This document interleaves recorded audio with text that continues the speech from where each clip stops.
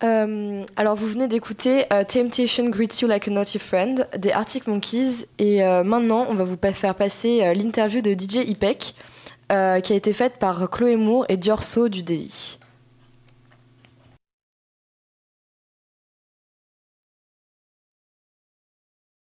The iPhone recorder itself, it doesn't stop even if a phone comes or if you use your camera. If you use an app, then it might stop. Maybe it has to do something with that someone's ringing or sending a WhatsApp message and then it stops. Yeah, I'll check. They should be fine with that. It is Yeah.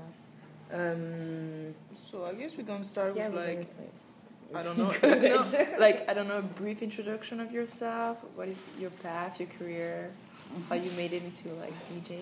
Yeah. Okay. First, my cards to you. Oh, thank you. Oh, thank you very much. They're really cool.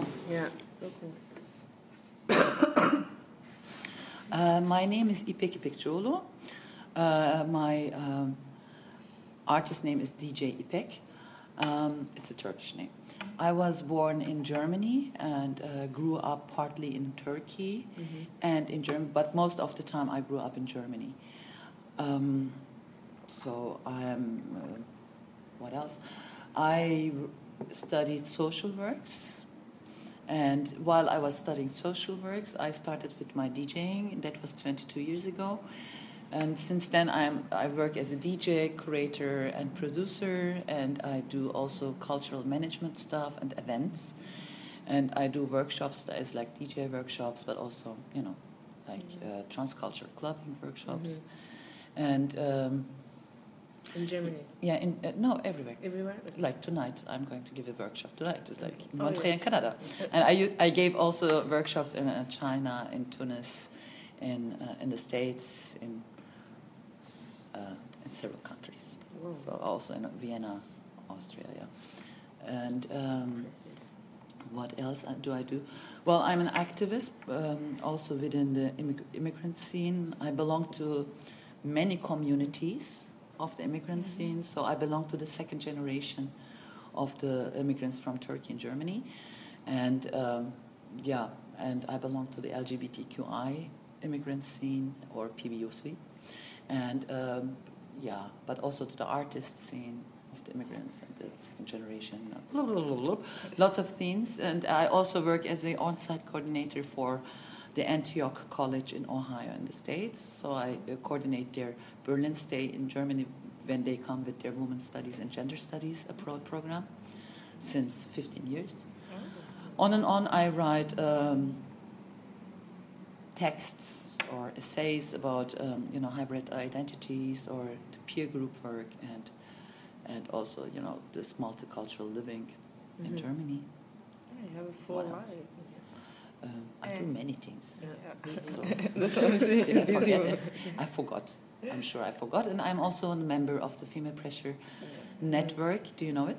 Well, actually, we were going to ask. I see like a few words on it. Yeah. What is it really? Female Pressure is an international network and database of female-identified musicians, visual artists, producers, DJs, who are all over the world.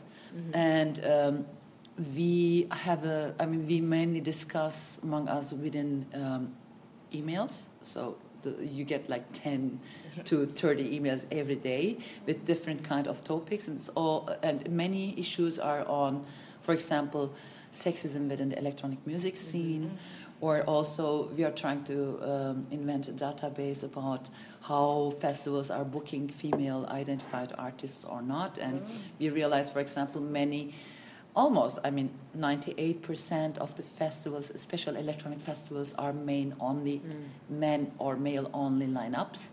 So, and this we are discussing also about the sexism in general within the press scene, in the music industry or art industry. But also we do compilations to support movements of women, as like, for example, Free Pussy Riot. We did a compilation and just collect some money for their, all those advocates and stuff like this. And we did a compilation which we've been selling this via Bandcamp, and this money went to the Pussy Riot Foundation. As like we did last year also a compilation for consciousness and raising awareness and consciousness of women movement in Rojava and South Kurdistan and Syria. So to talk, hey, there are also other women movements which are different than the European or American female movements. And just to awareness. And then what I do is I'm kind of depends on the interests of the topic is interesting me or not, and then you can do, like remixes, talks, discussions, and events. So I guess we're gonna go back to that, but we wanted to know first. It was supposed to be first, but how would you like define your music and artistic production? So I guess mainly electronic music. Is there? I call my style eclectic Berlinistan. Eclectic because it's not only electronic. Okay. So I mean it depends on the party. If it's an electronic party, of course I stick with the electronic music style. But mainly I'm not always electronic because I like the diversity within the music. And so I jump from very traditional and folk tunes to very electronic tunes. And I DJ from, let's say, from Middle Eastern tunes to Balkan and South Asian stuff. And from very technoid sounds to drum bass, break beats, but also very traditional folk tunes. And I play from Turkish, Kurdish, Greek, Arabic from diverse Arabic-speaking countries because they're all not the same, and also from Israel and from the South Asians and the Balkan countries. So I mix up with all the languages, all the styles. I'm mixing up with the folk tunes, with electronic sounds, and so I'm eclectic. I love dancing. I like folk dancing. So it's like, okay. And then I also dance and show people how to dance. And and that's why I'm calling it eclectic. It's eclectic because it's like sometimes it's like a washing machine. So it's like it gets technoid and suddenly it gets like drum bass, and then it gets like folk tunes. So the people who are coming, they have to have also a diverse understanding of music. They don't have to, but they will get to that point then. That's cool. We had it 5 years ago and here great party. Yeah, that's what she told me. That when they opened the Good Institute, like the opening party. Yeah, that's cool. Est-ce que tu veux poser genre le deuxième? Yeah, and I mean, I also love to spin old Turkish and Arabic tango tunes. So this is like also introducing people to sounds which they've maybe never heard, or for those people who knows those sounds that they hear it finally in the countries we are living, but never get the chance to listen to this kind of music. So, and I'm also a big fan of traditional dances like elektroshabi and dabke and all those Turkish Kurdish govent and circle dances. So, because our world is diverse. I mean, it's everywhere now. It's more and more cultural diversity going on, and social diversity going on. So why should I focus myself only on one style of music? It's boring. So in that thing, is that where you got into DJing more than other ways of producing music? No, I mean, I've never wanted to be a DJ, actually. I never thought about being a DJ. And, I went to choirs and folk dancing courses in Turkey and in Germany, but I never thought about becoming a musician or something, working on music, actually. And it was just a coincidence how it happened. If you want, I can tell you the story. Shall I tell you the story? Yeah, it's a funny story. Basically, I was going out on a LGBTQ party, an SO36, which is a very well-known club in Berlin. And I was drinking all my gin tonic, and then guy came up and said, "Are you Turkish?" "Yes." "Are you lesbian?" "Yes." "Oh, can't you DJ on our first homo-oriental, queer-oriental dance party, which is going to happen in 3 days?" This sounds really Montreal. And I was like, I've never done this. Oh, don't worry, grab your CDs and come. That was year 94, so you hardly had CDs. You know, most people don't know what is a CD. But so, and then I said, I don't even have CDs. He said, oh, grab your tapes and come. And I really indeed had tapes. And I was like thinking, okay, I've been always begging the DJs within the LGBTQI scene to play one belly dance song or one Turkish or one Arabic song. And I thought, well, now this is finally my chance to play all those music. And I accepted. I only had 3 days time to prepare myself. So I asked all my friends to give me music because I was during that time listening mostly to political Turkish sounds, to classical music, to Sephardic music, or to Anatolian rock. So okay. And then I even asked my mother to give me some music. And then it was a new year. This was a Christmas night, Christmas 1994. So the thought was all the Christians are going to having some Christmas stuff, but what are the all Muslims doing? Nothing. So, and it's a Saturday night, so we should throw a party. That was the thought behind that. And there are so many immigrants living in Germany. Why not doing a party? So I thought, good idea. So I put my hijab on and went to the party after the Christmas dinner and went to the DJ. And the DJ said, do this and do this and push the button play. I said, okay. And then I put the hijab on. I thought, well, if people don't like the music, at least they don't see who's doing this. So that was like a safety issue. But people danced till 8 o'clock in the morning, so New Star was born. And I was the only one who actually was doing this all not Anglo-American sound. So because during that time you were listening to this old disco house and to English pop stuff and to the German pop, but hardly to any other music from Latin America or from the Arabic countries or Middle Eastern countries or South Asia. So I was spinning. I started with that music actually, and then suddenly the whole the community has started to change. Oh, finally there was a place where all those LGBTQI identified immigrants could go and listen to their music. So people started to ask me if I could, support them by on their immigrant party DJing or on a lesbian party DJing.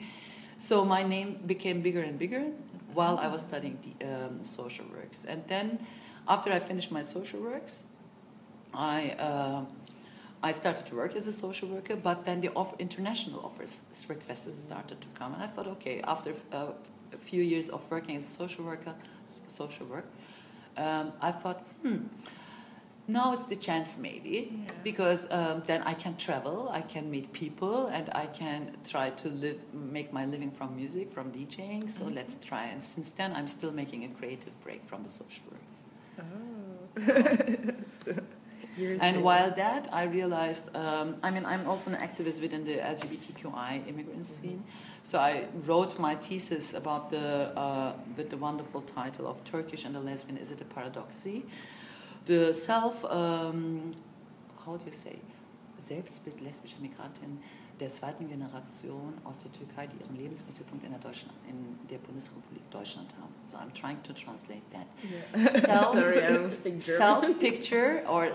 Self-picture of lesbian immigrants belonging to the second generation from Turkey who lives in Germany.